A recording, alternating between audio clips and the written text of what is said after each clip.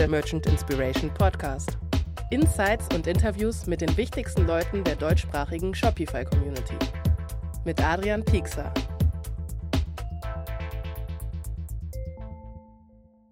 So, es ist wieder ein neuer Podcast. Ich freue mich ganz besonders heute, den Chris an meiner Seite zu haben. Er hat diverse Shops gegründet und auch skaliert. Du machst Tutorials auf YouTube und hast eine riesige Followerschaft aufgebaut. Schreibst mittlerweile sogar auf Forbes eigene Artikel, in denen du dein Wissen teilst. Und wurdest jüngst, na gut, mittlerweile ist es sogar schon ein paar Monate her, erster Educational Partner von Shopify in Deutschland, wenn nicht sogar der ganzen Dachregion gekürt. Warst natürlich auch auf den Merchant Inspiration Talks dabei, auch auf verschiedenen Meetups, bist aktiv in der Shopify Community und deswegen auch bin ich umso stolzer und freudiger, dich hier zu haben. Chris, herzlich willkommen beim Podcast. Vielen, vielen Dank, dass ich dabei sein darf. Danke für die heroische Intro. Ist auf jeden Fall super cool. Ich freue mich darauf, ein paar Fragen zu beantworten und vielleicht ein paar Leuten damit weiterzuhelfen. Ja, sehr cool. Für Leute, die trotz der Punkte, die ich eben genannt habe und dich vielleicht trotzdem nicht kennen sollten, sagst du vielleicht noch mal ganz paar Sachen kurz zu dir? Ich bin Christoph Filgerzofer. Ich bin aktuell 19 Jahre, werde dieses Jahr noch 20. Aktuell betreibe ich E-Commerce-Stores und helfe Leuten dabei, ihren eigenen E-Commerce-Store zu starten oder den vorhandenen Store zu skalieren. Genau, und du machst sehr, sehr viele verschiedene Sachen. Da versuchen wir im Laufe des Gesprächs noch mal ein bisschen tiefer reinzugehen und das so ein bisschen so ein grobes Verständnis oder einen Überblick zu kriegen. Kurz ein paar Sachen, damit man einfach das noch mal ein bisschen greifbarer macht, weil es gibt viele Leute, die sagen, sie machen Shops, es gibt viele Leute, die bauen Shops auf. Du machst das in einer ganz besonderen Form. Ne? Wie viele Shops betreibst du gerade und hast du insgesamt schon aufgebaut? Insgesamt aufgebaut, unzählige. Ich habe mit dem klassischen AliExpress Dropshipping so gestartet, mit dem klassischen Dropshipping-Modell und viele Stores aufgesetzt, die dann verkauft wurden, die dann wieder abgestoßen wurden, die einfach beendet wurden. Aktuell betreibe ich 2 Stores, ein E-Commerce-Startup, in das ich vor kurzem investiert habe und einen Store, der im POD-Bereich ist, personalisierte Geschenke, um sowas geht es da. Das ist im Moment mein Hauptfokus. Ja, cool. Und du bist gerade wie alt? 19. 19 und hast angefangen vor wie vielen Jahren? Ja, angefangen, das ist schwierig zu sagen. Das Marketingfeld allgemein, das Social Media, habe ich mit 11 Jahren angefangen. Da habe ich meinen ersten YouTube-Kanal gegründet, damals in der Gaming-Branche noch. Ja. Also im Gaming-Bereich. Und damit hat eigentlich alles angefangen, dass ich einfache Videos über Spiele hochgeladen habe. Und das hat sich dann so weit entwickelt, dass ich irgendwann mit, 15, 16, ein paar hunderttausend Abonnenten aufgebaut hatte. Und mit ganz, ganz vielen Firmen gearbeitet haben, auf einmal gemerkt habe, oh cool, was ich vermarkte im Moment Produkte von anderen, könnte ich da vielleicht auch was Eigenes machen. Die YouTube-Zeit war so für mich ein bisschen vorbei, ich wollte nicht mehr nur das Gaming machen und habe mir gedacht, okay, was könnte ich eigentlich noch machen? Und ich habe gesehen, okay, ich weiß genau, wie man auf Social Media Produkte vermarktet, oder ich dachte es zu der Zeit, dass ich eine Ahnung habe, besser gesagt, und habe mir dann einfach gedacht, okay, probiere ich das einfach selbst mal, bin dann auf Shopify und auf Dropshipping gestoßen, was ja immer so der Einstiegspunkt oftmals ist, und bin dadurch so in den Markt gerutscht. Und das war so vor 4, 5 Jahren? Ungefähr, ja. Das war dann, jetzt sind wir 2020, das heißt 2015, 2016 rum, dass du... Sowas, da waren die ersten Berührungspunkte. Ja. Krass, und vor allem 2015, 2016 war ja Shopify noch gar kein Thema in Deutschland eigentlich. So, ne? Und auch Dropshipping war eher im englischsprachigen Raum natürlich schon gang und in aller Munde und so, aber wie hast du deinen Weg dann zu Shopify quasi in der Zeit gefunden? Man muss halt ehrlich sagen, ich war zu der Zeit unglaublich viel auf YouTube, und unglaublich viele Videos geschaut, und dadurch passiert es halt leicht mal, dass man so, ich habe mich nach anderen Geschäftsmodellen umgeschaut und bin dann halt auf Shopify gestolpert sozusagen und habe gesehen, okay, da kann man was in den E-Commerce-Bereich einsteigen, und sogar ziemlich einfach, mit einfachsten Mitteln, und habe mir einfach gedacht, okay, das muss ich mir mal genauer anschauen. Okay, das heißt, dein Start war schon mit 11 Jahren, vor 8 Jahren, mit 11, du hast ein bisschen was auf YouTube gemacht in Social Media, und zwar da dann noch im Gaming-Bereich, bist dann rübergekommen irgendwie also da auch schon professionell unterwegs gewesen, du hast erwähnt, so auch mit Sponsorings und Ähnlichem gearbeitet, aber hat es dann irgendwie nochmal, hat es dir ein bisschen gekribbelt unter den Fingern und du wolltest ein bisschen was anderes machen und bist darüber dann irgendwie in diese E-Commerce-Sache gerutscht. Ja, ich hatte eine super tolle Zeit mit 14, 15, 16, wo man groß auf Social Media ist. Ist ja der Traum von vielen jetzt, dass sie auf Social Media bekannt werden, so von der jungen Generation, und es war toll. Aber für mich war es einfach so, ich wollte irgendwas, was kann ich langfristig machen, und ich konnte mir nie vorstellen, langfristig jetzt YouTuber nur zu sein, und wollte halt echt was Eigenes machen.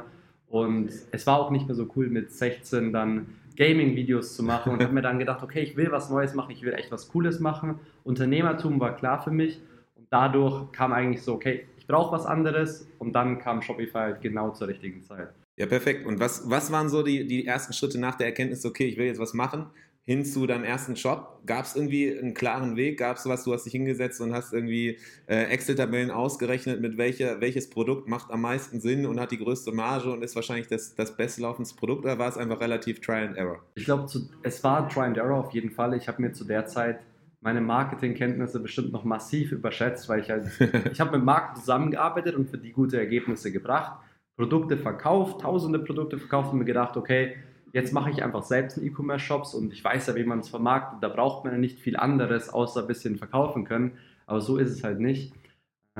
Ich habe mir viele Sachen angeschaut, Kurse gekauft, Videos auf YouTube angesehen, Blogs gelesen und da einfach meine ersten, mit sogar damals noch ein paar Freunden zusammen, haben wir den ersten Store aufgebaut, haben wir einfach irgendwelche wirren Produkte zusammengeworfen, die wir auf irgendwelchen von asiatischen Großhändlern gefunden haben und haben gesagt, komm, lass einfach mal starten, wir werden sofort super viele Verkäufe machen. War halt dann leider nicht der Fall und dann kam eigentlich so, okay, jetzt erst recht, jetzt will ich es erst recht schaffen und schauen, wie kann man das wirklich machen, wie kann man das auch profitabel machen, wie kann man das erfolgreich machen. Und da kam dann so richtig der Ehrgeiz. Okay, das heißt so am Anfang erstmal ein bisschen Try and Error, Hauptsache beginnen. Ja. Es wird schon irgendwie laufen, entsprechendes Produktportfolio relativ querbeet. Hat nicht ganz geklappt, du bist nicht über Nacht Millionär geworden, aber es kam zumindest diese Trotzreaktion, okay, ich will es irgendwie weiter versuchen, ich krieg das irgendwie hin.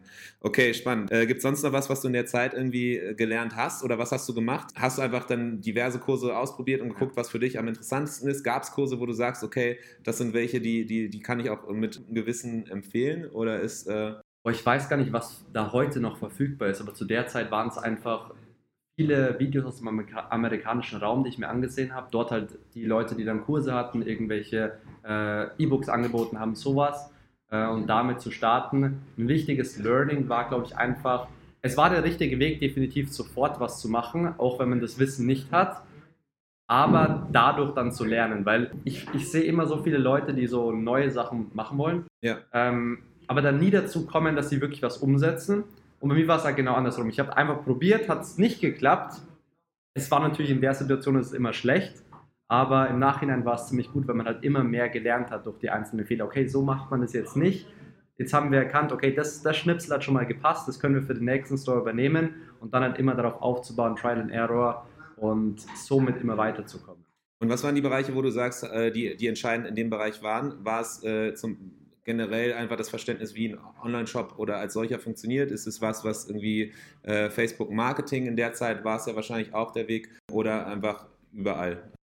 Es war vermutlich überall. Letztendlich, glaube ich, war aber der Hauptpunkt, dass ich mir gedacht habe, okay, wenn ich Leute auf den Store bringen kann, dann kaufen sie es sowieso. Und es sind halt noch viel mehr Punkte. Also wir können ja mit dem Basic starten. Das ist der richtige Store. Er muss conversion stark sein. Er muss auch den Kunden davon überzeugen, dass wenn er draufkommt, dass er auch wirklich das Produkt kauft. Und auch das Produkt muss stimmen. Einmal natürlich davor, die Aufbereitung bzw. das Aussehen, wie das Produkt vorgestellt wird, muss passen. Aber es muss natürlich auch das Backend alles passen. Also dann bei den folgenden Stores gab es natürlich dann auch wieder Probleme. Okay, das Produkt kommt jetzt nicht an aus China. Was mache ich jetzt? Ja. Wie geht es jetzt weiter? Es sind einfach echt viele Punkte, die dann so auf dem Weg irgendwann kommen werden, die am Anfang noch nicht klar war, die man einfach noch nicht gesehen hat. Es war aber wahrscheinlich eine Kombination aus allem, wo es nicht 100% gepasst hat. Der Merchant Inspiration Podcast. Jede Woche eine neue Folge. Abonnier ihn und verpass keine Folge. Dann lass doch einfach mal da direkt rein, weil das glaube ich ganz spannend, einfach so diese Learnings oder Sachen, die entscheidend sind, um quasi einen erfolgreichen Online-Shop aufzubauen. Du hast jetzt bringst die Perspektive mit aus der Dropshipping-Richtung, aber ich glaube vieles von dem ist natürlich auch universal anwendbar, ob man auch eine Brand aufbaut oder halt einen Dropship-Store. Am Ende versucht man mit sein Produkt überzeugend darzustellen, dass Leute es kaufen. Deswegen glaube ich, ist es mega spannend, deine Perspektive da mal und deine Insights zu kriegen. Du hast jetzt erwähnt, okay, Produkt ist die eine Sache so. Was unterscheidet ein erfolgreiches Produkt von einem nicht erfolgreichen Produkt? Wahrscheinlich die Frage, die du am meisten hassen wirst, weil es einfach so weit ist. Es Es ist eine gute Frage, definitiv. Es ist aber auch echt eine schwierige Frage. Also ich habe ja, wie gesagt, mit diesem klassischen Dropshipping gestartet, wo ich mich halt jetzt eigentlich so über die letzten Monate und Jahre langsam davon weggehen will, weil man halt was Langfristigeres machen will. Aber da ist es ja genau das gleiche Thema wieder. Wie, wenn man eine Produktidee hat, auch selbst, wenn man das selbst auch produziert, muss man sich auch überlegen, wie stellt man das Produkt jetzt her, was macht man für ein Produkt, dass es wirklich ansprechend ist. Und für mich ist immer so ein Faktor, wenn das Produkt irgendeinen Wow-Effekt hat, wo man also sagt, okay, wow, das muss nicht mal unbedingt eine unglaublich gute Funktion sein, also natürlich kann es ein Problemlöser sein, es kann aber auch wow sein, weil es so einzigartig ist, weil man sowas einfach noch nie vom Design her gesehen hat, weil man das eine neue Art ist, ein Problem zu lösen, eine neue Art ist, irgendwas darzustellen. Also wenn man das Produkt anderen Leuten zeigt und die Leute so sagen, wow, und sagen, oh, das habe ich noch nie gesehen, dann ist es immer ein gutes Zeichen, finde ich, weil dann kann man wirklich mit Performance Marketing in den meisten Fällen irgendwas erreichen, weil die Leute einfach bereit irgendeine Emotion dadurch verspüren und das natürlich die Leute anregt, dass sie auch auf den Shop gehen und vielleicht sogar das Produkt kaufen. Okay, das heißt, was bei der richtigen Produktauswahl achtest du vor allem darauf, dass es diesen Wow-Faktor gibt, wenn du anderen Leuten das zeigst, dass die einerseits dass die Aufmerksamkeit da ist, dass für dieses Produkt und dann auch dieser Neuartigkeitsgedanke, dass man in irgendeiner Form denkt, okay, das habe ich jetzt so in der Form noch nicht gesehen. Das ist natürlich der Optimalfall. Es gibt bestimmt auch ganz viele Cases, wo das einfach nicht möglich ist, dass man ein komplett neues Produkt hat, aber wenn man jetzt wirklich sagt, man das ganz am Anfang, man stellt selbst ein Produkt her oder sucht sich ein Produkt aus, dann würde ich definitiv ein Produkt nehmen, wo es einfach einen Wow-Faktor gibt, in irgendeiner Weise. Es muss nicht mal, wie gesagt, diese feature-basierte Sachen sein, wo es ein Problem löst, sondern kann auch sagen, wow, das sieht echt unglaublich gut aus. Es gibt auch wirklich die wildesten Sachen da draußen, die sich gut verkaufen, wo man halt einfach sagt, okay, das ist halt jetzt eine neue Weise, wie das Ganze angegangen wurde und das ist halt so, das macht das Ganze interessant und darum wahrscheinlich auch erfolgreich. Und wie testest du diesen Wow-Faktor? Gehst du da vor allem auf dein eigenes Bauchgefühl oder du hast ja erwähnt, irgendwie, wenn man es anderen Leuten zeigt, hast du da einen bestimmten Mechanismus? Was ein cooler Weg ist natürlich, du kannst erstmal natürlich Leute fragen in deinem Umfeld, da bekommst du aber oftmals nicht wirklich differenzierte Meinungen. Natürlich, weil sie irgendwie weil sie voreingenommen sind in vielen Fällen. Was aber ganz cool ist, wenn du dir einfach eine einfache Instagram- oder Facebook-Ad schaltest und das Ganze einfach mal auf Beitragsinteraktion optimierst und einfach mal schaust, was kommen da für Kommentare, kommen da viele Likes, werden da viele Leute markiert, finden die Leute das also irgendwie interessant, wollen die das mit ihren Freunden teilen und wenn du siehst, ja, das wird geteilt, das wird kommentiert, das wird geliked, dann zeigt es dir schon, ja, da haben die Leute Interesse, das ist irgendwas, was die Leute anspricht. Das ist eine sehr gute Methode, finde ich, um mit relativ wenig Budget relativ schnell herauszufinden, ob ein Produkt in der breiten Masse gut ankommt. Wie viel Budget setzt du da ein, typischerweise? Oder gibt es da irgendein Budget? Ich würde 5 US-Dollar, 10 Dollar? 20 Euro pro Tag, ein paar Tage laufen lassen. Du wirst sofort sehen, ob das Produkt irgendwie relevant ist, beziehungsweise ob das Produkt irgendwie Interesse Ja, cool. Aber das hört sich doch schon mal nach einer sehr, sehr interessanten Strategie an, um halt zusätzlich zu dem eigenen Bauchgefühl, wo man irgendwie die Vermutung hat, ein Produkt ist cool, hat einen gewissen Wow-Faktor, zumindest für mich, aber bin ich damit vielleicht alleine oder stimmt das? Also so schafft man es dann, das Bauchgefühl gekoppelt mit wirklich der Zielgruppe und datenbasiert so ein bisschen zu gucken, ob das Produkt richtig ist. Social Media ist brutal. Wenn ein Produkt nicht gut ist, wird man die Kommentare lesen, dass es nicht gut ist. Wenn das Produkt gut ist, dann wirst du auch positive Kommentare lesen und hoffentlich auch viele Teilungen sehen. Ich finde, Teilen ist immer ein großer Punkt, weil wenn Leute was ihren Freunden zeigen wollen, dann ist es schon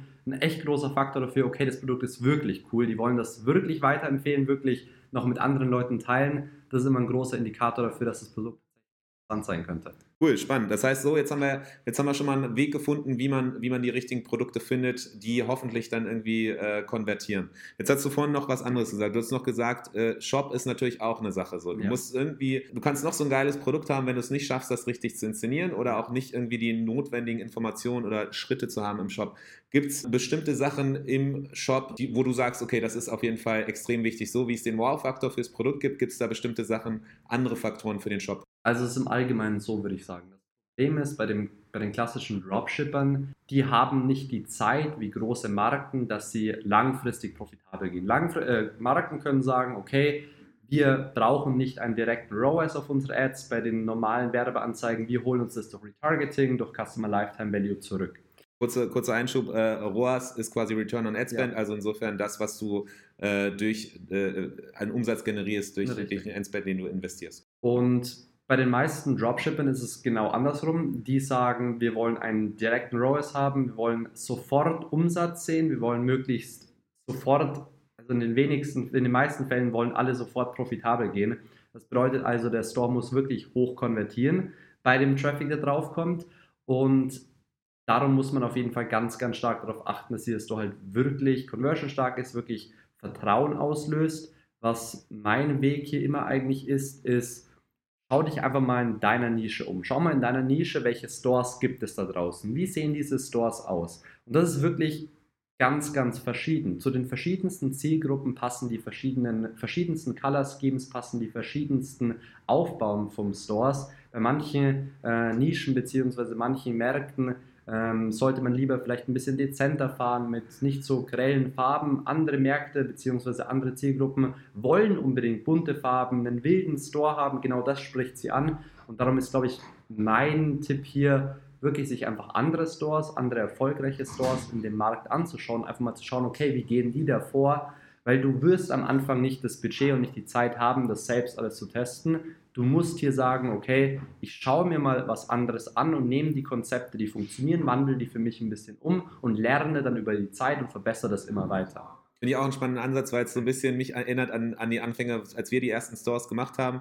Wir haben auch eigene Shops gebaut und dachten am Anfang immer so, nee, wir wollen alles, so das Rad neu erfinden, es muss auf jeden Fall selbst alles gebaut werden, bis dann irgendwann die bittere Erkenntnis kam, dass es kompletter Quatsch natürlich ist. So, es gibt schon einen Sinn oder einen Grund, warum bestimmte Shops so sind, wie sie sind, und vor allem etabliertere so den Shop so aufgebaut haben, bestimmte Elemente nutzen und so. Deswegen bin ich auch dann so nicht 360 Grad, das wäre Quatsch, sondern 180 Grad auch so großer Befürworter geworden von dieser Geschichte, von diesem Ansatz, irgendwie zu gucken, wie es andere eigentlich machen. Ja. Was ich aber extrem wichtig finde an der Sache ist, dass, was du gesagt hast, dass man auf die jeweilige Nische guckt. Dass man sich nämlich genau nicht irgendwen rausnimmt, nicht so ein Zalando oder ein About You, die irgendwie schon ein komplett anderes Level spielen, weil die einfach eine bekannte Marke sind, die brauchen kein Social Proof, weil irgendwie jeder sie kennt, weil sie irgendwie im Fernsehen gesehen sind, sondern sich ganz genau diese Nische anguckt, von nämlich so, sei es Direct-to-Consumer-Brands oder halt in dieser jeweiligen Nische, in der man unterwegs ist, und da guckt, was die machen. Ja, absolut. Also das ist wirklich ein großer Punkt. Ich glaube, viele machen das auch falsch. Die schauen sich wirklich Zalando, ASOS, Apple an, was auch immer es sein mag, und denken dann, okay, so will ich meinen Store auch aufbauen, dann wird er hoch konvertieren, die Marke ist ja so erfolgreich, das muss ja Spitze sein, aber das ist es halt genau nicht. Vor allem am Anfang, glaube ich, ist es noch viel leichter, beziehungsweise kann es sogar eher zum Erfolg führen, wenn man sagt, man nimmt sich erstmal einen kleineren Markt und diesen spricht man sehr spezifisch an. Also man passt seinen Store, den Social Proof, den man drauf hat, die Farben, die man drauf hat, den allgemeinen Aufbau, das Layout, passt man ganz stark auf diesen einen Markt an und spricht genau diese Leute an, die in diesem Markt, in dieser Zielgruppe sich befinden. Weil auf diesen Store anzupassen, ist deutlich leichter, als wirklich so breit zu fächern wie die ganzen großen Marken, die unglaublich viel Brand Awareness haben, die einfach jeder schon kennt, wo es nur noch um die Masse geht, um den Scale geht. Das ist einfach ein ganz anderes Thema, die haben ganz andere Probleme, denken über ganz andere Sachen nach, als die Leute, die noch am Anfang stehen oder vielleicht auch schon einige Zeit ihren Shop haben, aber den einfach optimieren wollen. Okay, cool. Das heißt, einerseits so, man sollte sich auf jeden Fall Referenzshops nehmen und gucken, wie die das machen, sich daran orientieren, aber wichtig dabei, sich in der Nische anzugucken. Zweites Thema, was du jetzt angesprochen hast, was sehr spannend ist, nicht Angst haben, eine zu kleine Zielgruppe zu nehmen und die halt perfekt zu bespielen, weil das nämlich wesentlich wichtiger ist, als irgendwie, nee, ich will alle bespielen und dann bespielt man keinen richtig. Genau so. Das heißt, und das zieht sich dann wahrscheinlich durch in der Art der Präsentation, in der Art und Weise, wie man dann darstellt, warum jemand das kaufen sollte, das Produkt, was die Mehrwerte sind, was die Produktbeschreibung ist und die ganze generelle Ansprache, richtig? Genau so ist es. Ich denke da die ganze Zeit dran an einen Store, den ich letztens gefunden habe. Es ist ein unglaublich erfolgreicher Store. Ich habe mir eine Case Study dazu durchgelesen und bin dann auf den Store gegangen und habe was ganz anderes erwartet. Habe einen schönen, clean Store erwartet, wo ich mir gedacht habe, ja, da würde ich wahrscheinlich auch bestellen, wenn der so erfolgreich ist. Da habe ich auf den Link geklickt und habe eine pinke Hintergrundfarbe, eine stechend pinke Hintergrundfarbe gesehen. Kästchen, überall animierte Sachen in Rainbow Color, leuchtende Sachen, und ich habe mir gedacht, hier würde ich nie im Leben bestellen. Aber die Zielgruppe, es war irgendein japanischer Manga-Shop, ich weiß es nicht mehr genau, die Zielgruppe, die sie erreichen wollen, für die ist es perfekt. Genau das gefällt ihnen. Genau das wollen die haben. Die fühlen sich da wohl. Ich halt nicht. Aber die Zielgruppe fühlt sich dann so unglaublich wohl, dass sie auch bereit sind, dort Geld auszugeben, auch wenn die Marke vielleicht noch nicht so stark etabliert ist. Das heißt, so Notfall, also bewusst 1, 2 Leute verprellen, wenn man dafür aber halt das große Ganze von seiner anderen Zielgruppe nämlich erreichen kann und wirklich dann da True Fans bauen kann. Cool. Es gibt dennoch wahrscheinlich, vermute ich, weil es so in den Dropship-Kursen und generellen E-Commerce-Kursen, die ich so zumindest kenne, die ich so konsumiert habe, gibt es auch viel Psychologie, die einfach dahinter steckt, hinter einem Online-Shop, die sowohl für Dropship als auch Brand, als auch was auch immer für einen Shop man gerne baut. Was sind so deine Top-Secret-Tipps? Also ich glaube, der erste ganz große Punkt wäre, nicht damit zu übertreiben. Ganz viele Leute kaufen sich ein Marketingpsychologiebuch oder ein Neuropsychologiebuch und Neuromarketingbuch und lesen dann, okay, man braucht Scarcity, man muss irgendwie Urgency reinbringen, also Dringlichkeit, muss das Ganze möglichst stark verknappen, dann soll da noch ein Sales-Icon hin und so weiter. Ich glaube, der erste wichtige Punkt ist wirklich einfach nicht zu übertreiben. Ich finde, es in ganz, ganz vielen Stores ist es eher zu viel als zu wenig. Was ich persönlich als ganz wichtigen Punkt ansehe, mit Abstand den wichtigsten, ist einfach Social Proof. Das kann in ganz verschiedenen Formen sein. Es kann sein, okay, du zeigst, dass du schon im Fernsehen warst, du zeigst, dass du schon in der Zeitung warst, zeigst, okay, hier und hier wurde über mich geschrieben. Social Proof für die Leute. Was der bekannteste Social Proof bestimmt ist, sind Bewertungen. Bewertungen sind unglaublich gut und Bewertungen sind auch, ich glaube, für ganz, ganz viele Leute mit die größte Kaufentscheidung. Für mich persönlich, ich treffe so viele Kaufentscheidungen ganz basierend auf Bewertungen, was vermutlich nicht immer richtig ist, aber es ist einfach so, weil man dem Ganzen, durch diese ganze Online-Welt einfach so vertraut ist und diesen Bewertungen auch einfach nachgibt, beziehungsweise man direkt glaubt, okay, hier hat schon jemand das Produkt getestet, das wird für mich genauso sein, ich werde die gleiche Experience haben und echte, coole Bewertungen über das Produkt, wirklich eine Meinung von einer echten Person widerspiegeln, sind mit Abstand die beste psychologische Maßnahme, um jemanden zum Kaufen zu überzeugen. Da ist auch mal eine schlechte Bewertung nicht schlecht. Also das muss ich auch ganz klar dazu sagen. Wenn ein Shop nur 5-Sterne-Bewertungen hat, dann ist es für mich in den meisten Fällen ein Faktor, dass ich ihn eher wieder schließe. Wenn ich da aber auch mal sehe, okay, es gibt auch Kunden, die geben 2, 3 Sterne, weil sie sagen, okay, das ist vielleicht nichts für mich.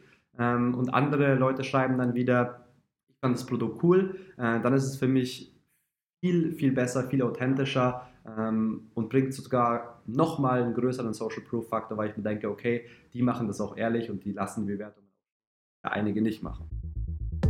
Bleibe auf dem Laufenden über alle Neuigkeiten in der deutschsprachigen Shopify-Community mit unserem Newsletter. Mehr Infos dazu in unserer Bio.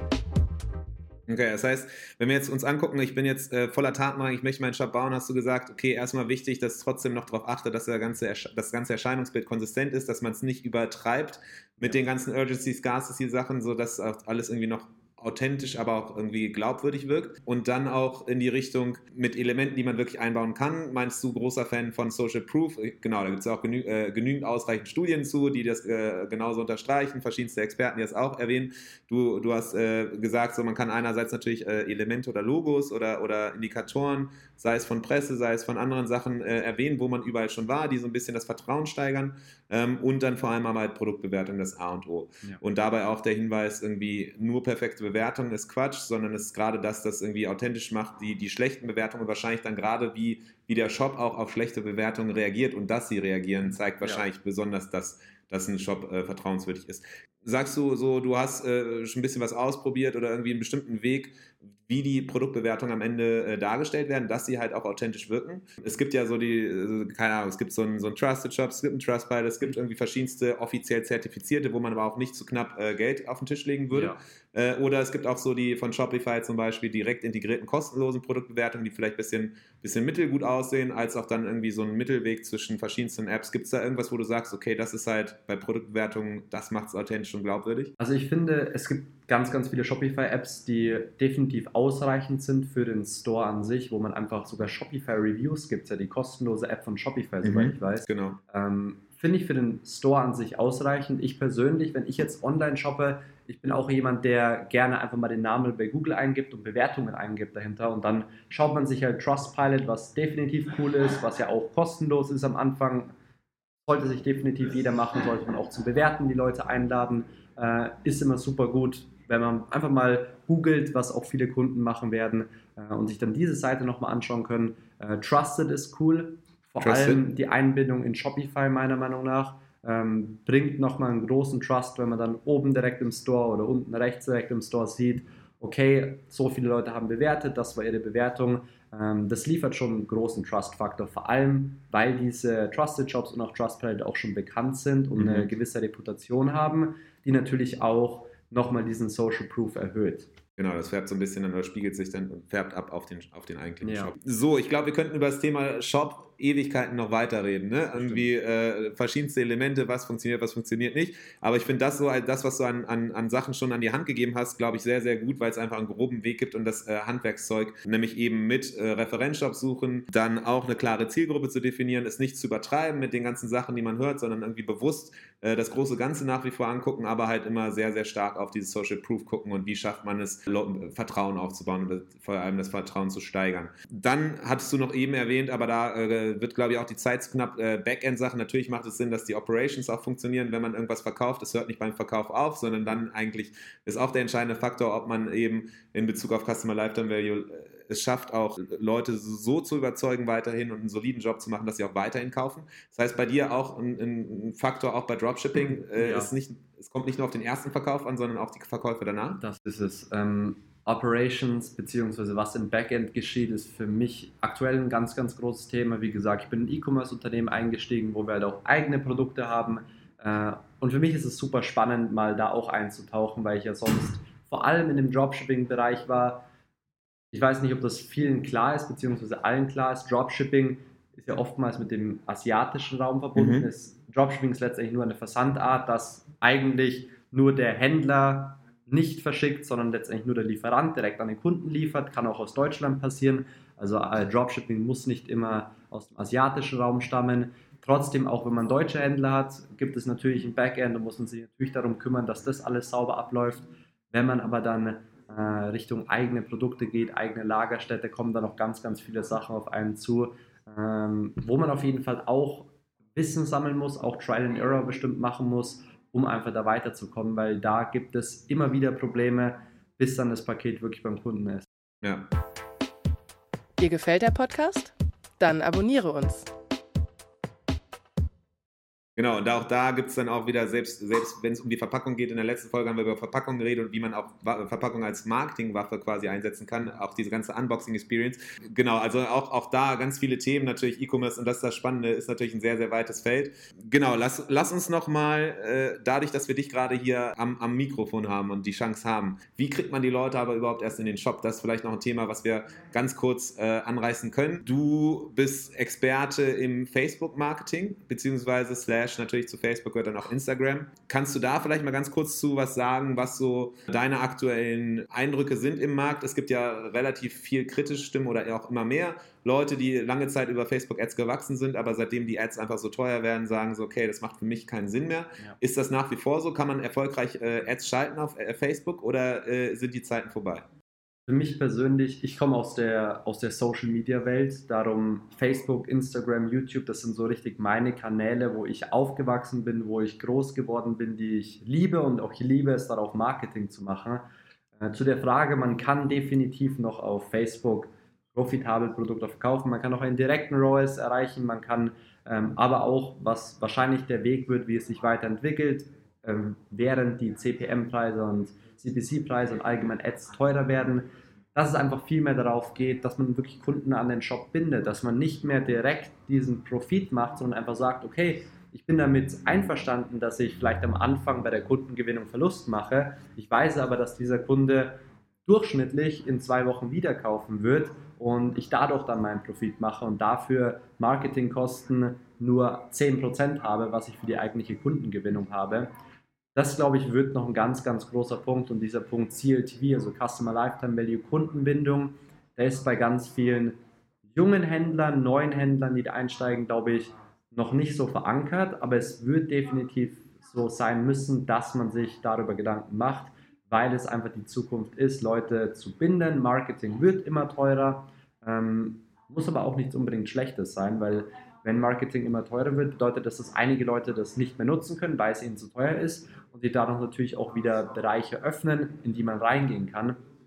Kundenbindung ist aber hier das A und O und ich glaube, darauf wird in Zukunft noch immer mehr Fokus gesetzt auf allen Kanälen. Okay, sehr cool. Das heißt, für dich ist definitiv ein Ja.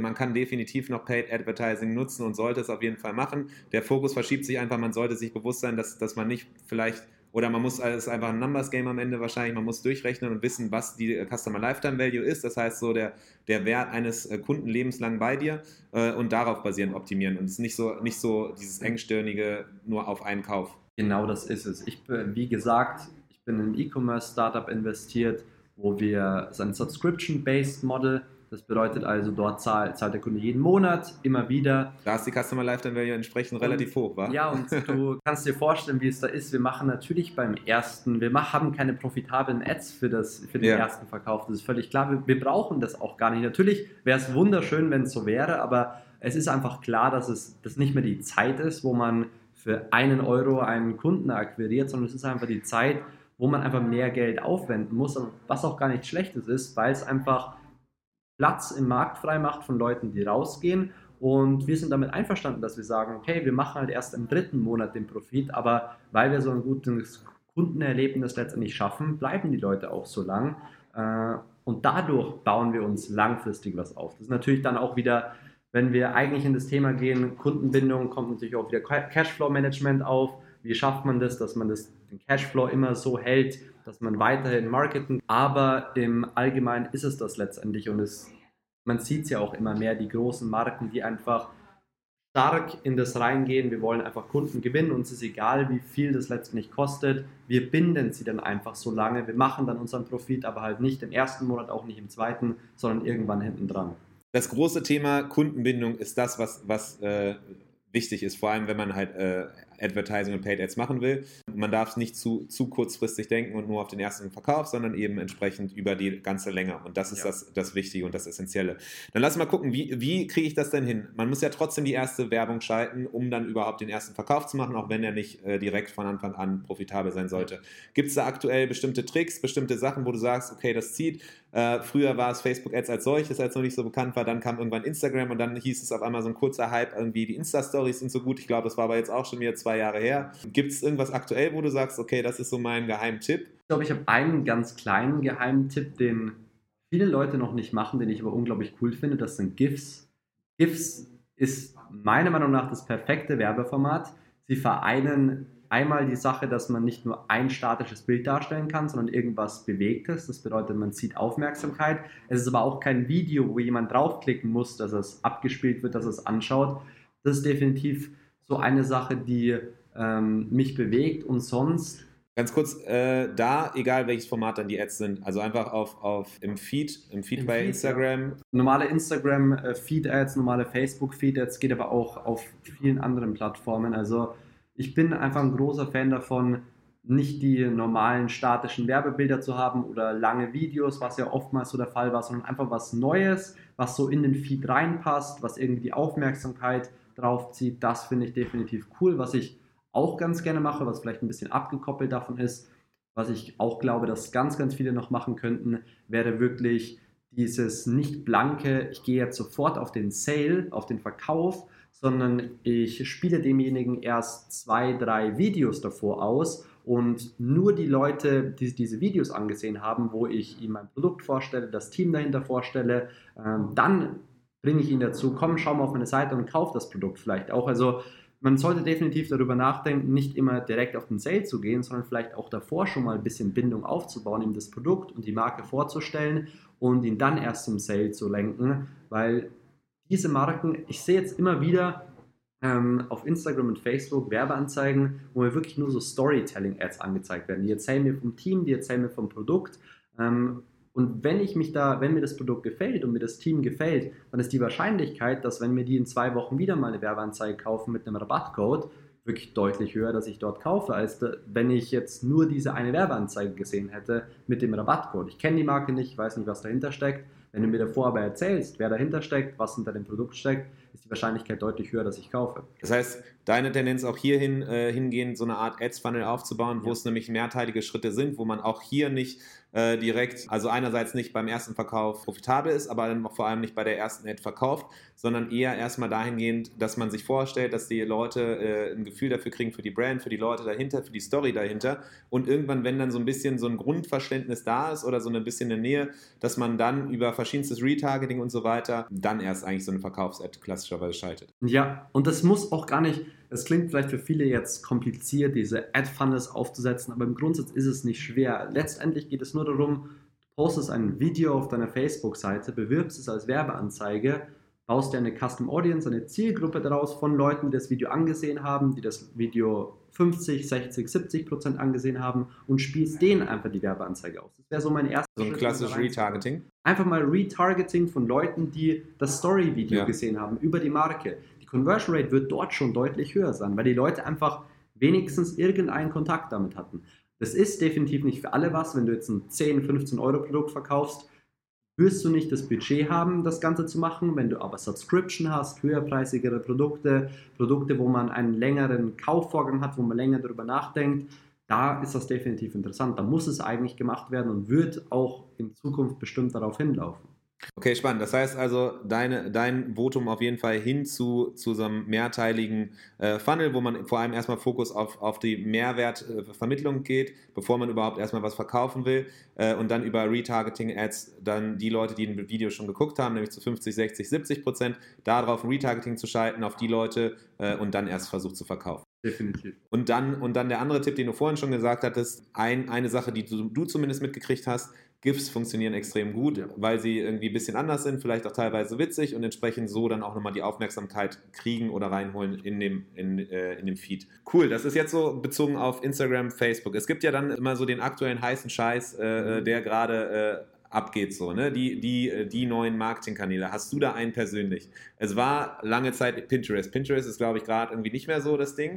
Ich weiß nicht, ob Pinterest, für mich war Pinterest noch nie so der Hype, aber ich habe es vor einigen Monaten mal ausgiebiger getestet. Ich bin auch noch immer davon überzeugt, dass Pinterest viel zu wenige Leute nutzen und es für einige Zielgruppen wirklich perfekt wäre. Pinterest ist von den Werbetreibenden fast noch gar nichts los, obwohl eigentlich dort wirklich sehr, sehr viele Leute wären, die zu vielen Zielgruppen sehr, sehr gut passen. Also viele Zielgruppen können perfekt auf Pinterest angesprochen werden. Über was man natürlich reden muss, wenn es über Hype geht. TikTok-Ads, es gibt sie schon, man kann sie noch nicht so buchen wie bei Facebook oder wie bei Pinterest, aber es gibt auch schon TikTok-Ads, könnte definitiv auch interessant sein, vor allem am Anfang, wenn die Preise noch nicht so hoch sind. Aber ich würde mich hier wirklich, vor allem wenn man noch am Anfang steht, YouTube, Facebook, Instagram, Google, und dann vielleicht mal überlegen, schaut man in Pinterest rein, die haben auch einen Top-Ad-Manager, wenn man versteht, wie Facebook funktioniert, versteht man auch, wie Pinterest funktioniert. Da kann man definitiv einiges machen. Wie ist deine Einstellung zu LinkedIn? LinkedIn ist super spannend. Ich bin mir aber sehr, sehr unsicher bezüglich E-Commerce, nur in ganz speziellen Fällen. Für andere, für Dienstleistungen oder ähnliches, sind LinkedIn-Ads bestimmt unglaublich spannend und allgemein LinkedIn als Social Media an sich ist noch spannender. Es gibt im Moment meiner Meinung nach 2 Social-Media-Netzwerke, wo man wirklich organische Reichweite aufbauen kann, ohne Probleme. Ganz einfach, jeder, und das ist LinkedIn und TikTok. Auf diesen beiden Plattformen gibt es im Moment sehr underpriced Attention. Also man bekommt super einfach Aufmerksamkeit, man bekommt super einfach Klicks, man bekommt super einfach Follower. Darum auch weg von diesem normalen Performance-Marketing. Diese beiden Plattformen, wenn die Zielgruppe dort vertreten ist, super spannend. Okay, cool. Das heißt, man sollte erstmal starten mit Facebook, Instagram-Ads, du hast YouTube noch erwähnt, aber dann auch auf jeden Fall spannend, einfach mal so ein bisschen rumzugucken, vor allem organische Reichweite aktuell, TikTok und LinkedIn. Dennoch will ich eine Sache noch ganz kurz machen und zwar, wir haben jetzt gar nicht so sehr angerissen, diesen Weg zum Content Creator. Du hast erwähnt, du hast immer was gemacht, aber eine Sache dadurch, dass wir hier quasi in der Shopify Community sind und dem Podcast von der Shopify Community, würde ich ganz gerne nochmal das Thema anreißen mit dem Educational Partner. Und kannst du vielleicht dazu ganz kurz was sagen? Du machst eigene Kurse. Richtig. Ich kann auch ganz kurz den Weg, dass wir das ganze Thema eigentlich abschließen, perfekt. Wie gesagt, ich habe ganz früh mit YouTube angefangen, habe mir dann eine Reichweite aufgebaut, habe mit Marken gearbeitet und mich dann entschieden, komm, das will ich selber machen. Danach hat es einige Zeit gedauert, bis die Erfolge kamen im E-Commerce-Bereich und irgendwann war es dann an dem Punkt, wo ich gesehen habe, okay, das funktioniert ganz gut und immer mehr Leute im Umfeld haben mich dann gefragt, okay, was machst du da genau, wie hat das funktioniert und so weiter. Und dann kam wieder die Idee, ich will zurück zu YouTube. YouTube ist einfach es ist ehrlich gesagt wirklich einfach meine Leidenschaft. Ich liebe es, Videos zu machen und ich liebe die Plattform YouTube. Und dann habe ich einfach gesagt, okay, ich mache wieder YouTube-Videos. Dadurch ist dann Shopify auf mich aufmerksam geworden nach einiger Zeit, wo das Ganze gewachsen ist und hat dann gesagt, komm, du hast Ahnung von Shopify, du hast deine eigenen Stores, die machen Umsätze, es läuft bei dir alles gut, du hilfst hier hunderten, tausenden Leuten auf deinem YouTube-Kanal. Hättest du Lust mit uns zusammen beziehungsweise in Kooperation einen Kurs zu machen, wo man einfach mal das alles zusammenpackt in eine Lernplattform, wo man Anfängern, aber auch Fortgeschrittenen helfen kann, ihr Business zu starten beziehungsweise zu skalieren. Und dadurch war letztendlich dieser Kurs dann geboren und haben das Ganze gemacht. Und jetzt sind da bereits eine 4-stellige Anzahl an Leuten drin, die damit betreut werden und ihr eigenes E-Commerce-Business gestartet haben beziehungsweise wachsen lassen haben. Aber komplett E-Learning und das heißt so, wenn ich jetzt einen Shop starten würde, aber nicht ganz genau weiß, aber auch keine Agentur dafür beauftragen will, weil ich will das lieber selber machen, aber will einfach so ein bisschen an die Hand genommen werden oder so ein bisschen ein paar Inputs haben, wenn ich Fragen habe, dann ist quasi das der Kurs, wo du von vorne bis hinten irgendwie, wie erstelle ich meinen Shop, bis hin zu irgendwie, wie kann ich meine Produktseite einrichten oder irgendwie alles komplett abgedeckt wird. Genau, richtig. Wir haben das Ganze nicht nur E-Learning, das bedeutet, wenn irgendwelche Fragen sind, wir haben ein Support-Team, was immer zur Verfügung steht, wir haben Live-Calls, wo wir immer so Livestreams kleine machen mit dieser Gruppe halt an Leuten und dann wirklich explizit Fragen weiter beantworten sozusagen. Ich wollte das Ganze wirklich so gestalten wie, ich wachse die ganze Zeit, ich lerne neue Sachen und ich kann die direkt an diese Leute weitergeben und kann die auch mit diesen Leuten mich direkt connecten, weil es einfach nicht möglich ist im Scale sich mit jetzt insgesamt, wie viel sind es, über 50.000 Abonnenten auf den verschiedenen Channels sich zu connecten, darum einfach eine Gruppe zu schaffen, die alle die gleichen Ziele haben, die das wirklich machen wollen und sich mit denen halt auch immer wieder auszutauschen, immer wieder neue Inhalte teilen zu können, die halt vorangeschritten sind, die für Fortgeschrittene teilweise sind, die neuen Learnings zu teilen und dazu einfach so eine Synergie zu erzeugen, dass die Leute mitwachsen können, während man selber einfach immer weitergeht und immer Neues. Wo gibt es da mehr Informationen zu, oder wie heißt euer Kurs? Heißt Ecom Launch. Ecom Launch. Ja, falls Interesse besteht, einfach chrisphil.de eingeben, chrisphil.de, dort findest du alle Informationen. Ich danke dir ganz, ganz, ganz, ganz herzlich dafür, dass du dir die Zeit genommen hast, hier heute zu sein. Wir haben ja nachher dann auch noch das Meetup. Ich bin schon sehr gespannt, was du da nochmal alles berichten wirst. Auch das wird es als Video dann auch nochmal geben auf Merchant Inspiration. Auf jeden Fall ein ganz großes Dankeschön, dass du dabei warst. Ich habe mich sehr gefreut. Vielen Dank, ihr solltet euch auf jeden Fall das Video anschauen. Es wird um Kundenbindung gehen, also jeden, den das interessiert. Der Vortrag wird dann ja, wie gesagt, bei euch auch kommen. Vielen Dank, dass du mich eingeladen hast. Vielen Dank, dass ich hier ein bisschen was weitergeben konnte. Ich hoffe auf jeden Fall, es hat einigen geholfen. Danke nochmal. Ja, cool. Dann mach's gut. Danke. Das war der Merchant Inspiration Podcast in dieser Woche. Wenn du es noch nicht getan hast, abonniere uns. Bis zum nächsten Mal.